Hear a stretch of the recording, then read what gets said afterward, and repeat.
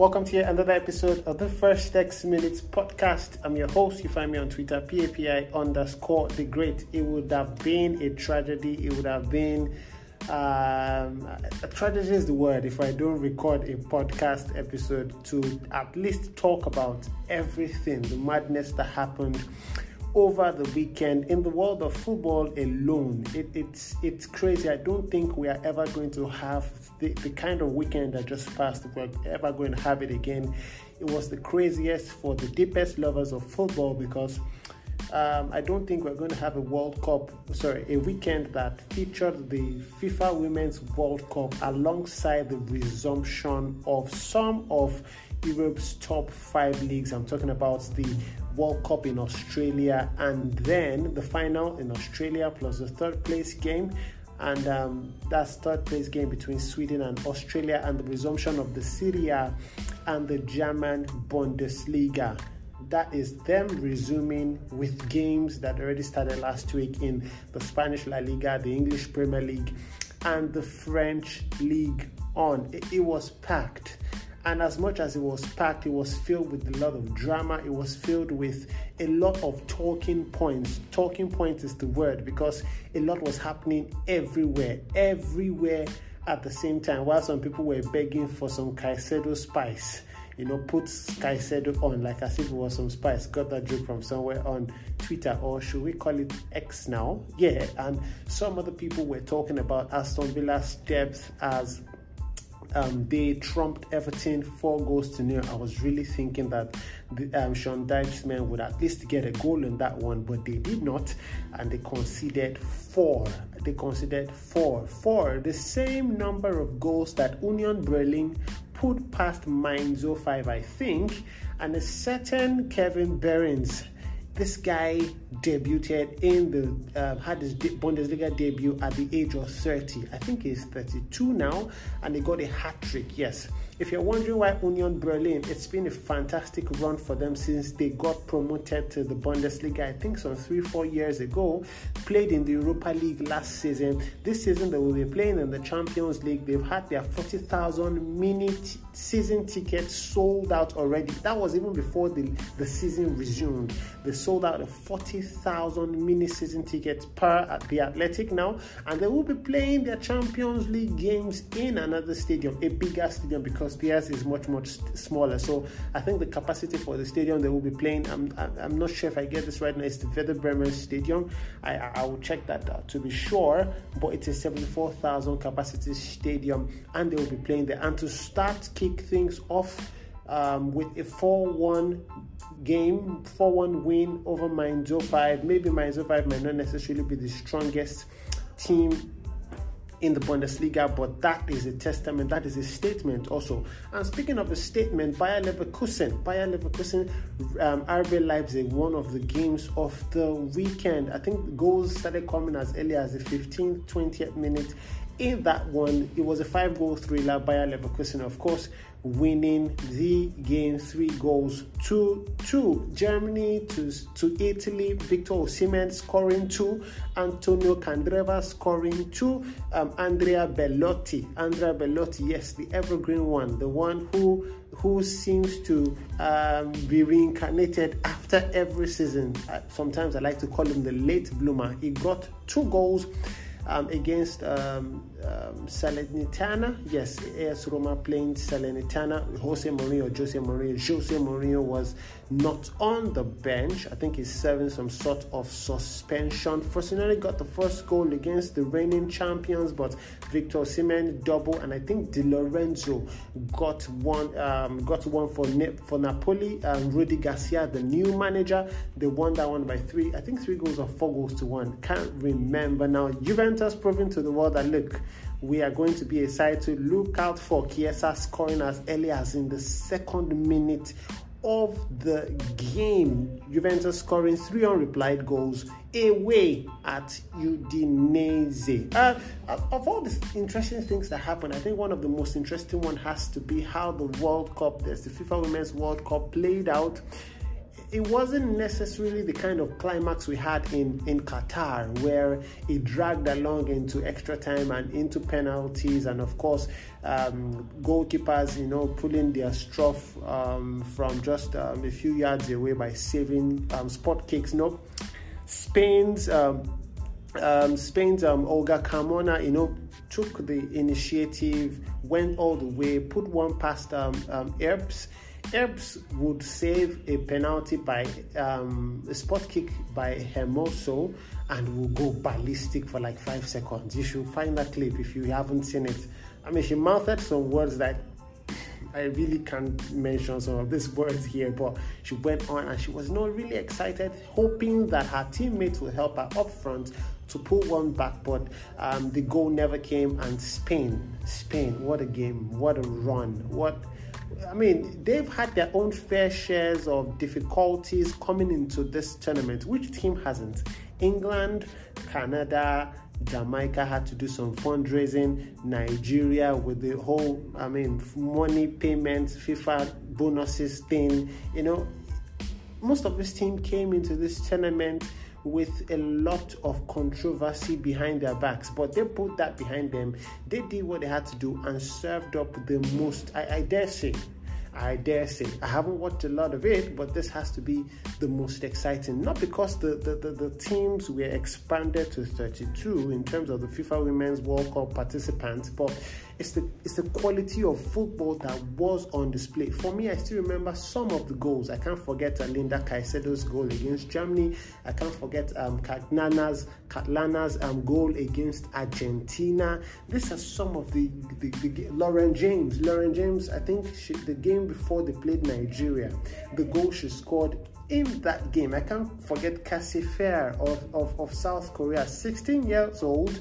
She was brought on. I think she started the game against Germany, and she gave the Germans a run for their money. Of course, they eventually knocked out the Germans. But if we're talking about youngsters who performed fantastically well at this tournament, worthy mention, and rightly so, she won the Young Player of the Tournament. Paraluelo. Yes, I wanted to remember the name. Paraluelo. What a beauty, what a gem of a football player. This name will be with us for the next decade, I dare say the next 2 decades, strutting her stuff, showing young girls around the world what is possible. Shout out to her, shout out to Spain. Condolences, of course, with the goal scorer,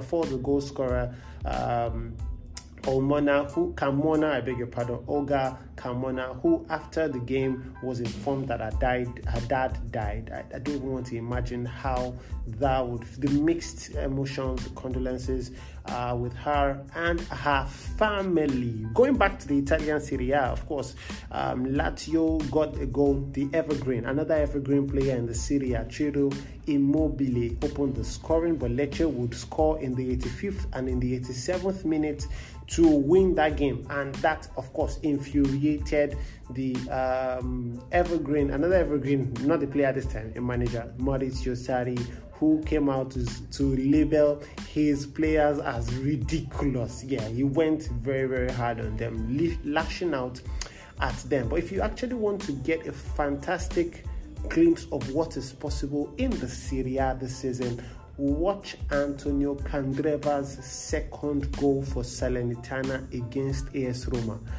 I'm telling you, that will be the best thing, maybe the second best thing or the third best thing, but I'm telling you, it will rank highly on the list of favorite, fantastic, beautiful things that you will watch this season. It was a wicked curler from his left foot that found the far right corner of the post. Goalkeeper had no answers. Rui Patricio had no answers for that one. And for a fullback to be scoring that kind of goal, but that's what you get, because it's the Italian Serie A. I've spoken a lot about the Serie A. I've spoken a lot about the German Bundesliga. Harry Kane getting his debut goal. There were a lot of debut goals. I think there were a lot of debut goals. The first goal for Lecce, I can't pronounce that guy's name. It has a Pusq feint. Yeah, Pusq feint. Yeah, I think got a goal for Lecce. It was his debut goal. Harry Kane also getting his debut goal Which other names can I remember off the top of my head? No, Caicedo did not get a debut goal. He wasn't getting the debut goal. Just fans will probably come from my head now, but then again, it is what it is, because if you buy in for that much and there's such a huge price tag on his head, then you can expect that the banter would almost always follow. I'll round it up on this note when it comes to talking about the most incredible things that happened this weekend. In the game Portsmouth played over the weekend, 2 officials got injured. 2 referees, the officials, they got injured, and there was no replacement until they called a Portsmouth fan who stepped in and saved the game from being suspended. Saved the game from being suspended. How fantastic. Very, very, very interesting. I mean, that's the thing about football. You never know. You never know what you're going to get, especially when it comes to the officials, and especially when it comes to the decisions of the officials on the pitch, and what happens to them off of it. We just spoke about the fan who came on to assist 2 injured officials. In the World Cup final, there was a penalty call for Spain. I mentioned that earlier. But the referee had already played advantage for Spain, and Spain failed to convert, the Parallel, I think, blazed it over the goalpost. But VAR had to check again for the handball after. So wait, what would have happened if Spain had scored? Would they have recalled the move and say, oh no, there was an England player handled the ball before Spain scored, so we're going to recall it, and then Spain will now take the penalty? Because it's too early, I think. Maybe not the World Cup now. We had the incidents with the Onana and the Wolves player, 2 Wolves players. VAR came out to say that VAR did not intervene. The referee said it wasn't a penalty. The VAR did not call the attention of the referee to it. And then at the end of the game, the PGMOL boss would apologize to Wolves and say, look, it was a blatant error on the first match day of the season. I mean, how early? It's too early, I think, to be getting apologies. As fans, I think it's too early to be getting apologies in the season on match day 1. You guys didn't even wait till match day 10. Match day 1, referees are already apologizing for bad officiating. What are we going to get when we get to match day 15 or match day 17? I think the apologies are coming in too early, and I think the referees should look inward and should talk to themselves. Should VAR intervene more often or less often? Because we fans are in a state of dilemma, and ultimately it reduces the trust that the fans have in the referees. They said they suspended the referees and all of that. They did not officiate on match day 2 of the Premier League, but at some point in time these guys are going to come back to officiate. Not so. And then what is the probability that they will not make the same error that they made that cost Wolves at least a point?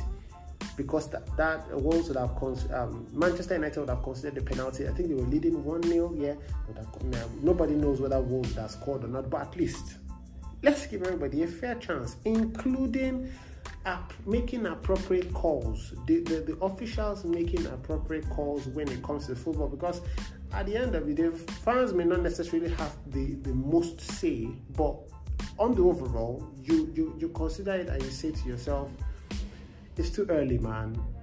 So as fans now, our minds are already preset. I don't know about you, my mind is already preset that, look, I'm going to get at least 1 apology a week from the Premier League. Why don't the same things happen in the La Liga, in the Italian Serie A, German Bundesliga, French League on Kylian Mbappe scoring a goal on his return, by the way? Yeah, I think it was a penalty, I think, but I'm not sure now. But he got a goal on his return for PSG, but that's just by the side. We don't get the news of inconsistent refereeing from these other 4 leagues. Why is it always the Premier League? Is it that the spotlight shines brighter on this league? Or is it just that the league needs more competent hands when it comes to the officiating of its games. Well, this is where we'll wrap it up on this episode of the First X Minutes podcast. If you would like to share a comment, you can drop that on Spotify. Yeah, you can drop that on Spotify, or you can reach out to me on Twitter or X, as Elon Musk would prefer. I call it PAPI_the great. Whatever you will be doing in the days ahead, it's a brand new week. I hope it's profitable for you. I hope you stay safe, and most importantly, I hope you make the most use of your time, because while life is incredibly long, life is also incredibly short. I'll catch you in the next episode of the podcast. P.S. I got a gift, an Everton jersey. I got an Everton jersey from a friend. I might just be rocking it on my TikTok, same as my Twitter, by the way, so you can go check it out, PAPI_the great. I would just be doing, there's this thing they call unboxing, when they unbox phones and they unbox all those things. I might just be doing it's customized for me, by the way, so I really appreciate it. To start the season off with that, I could do with some solace from all the early apologies coming from referees across the globe with an Everton jersey. So if you see me rooting for Everton this season, don't blame me. I've been bribed. Just kidding. All right, we'll catch you in the next episode of the podcast. Stay safe, my friends. Bye for now.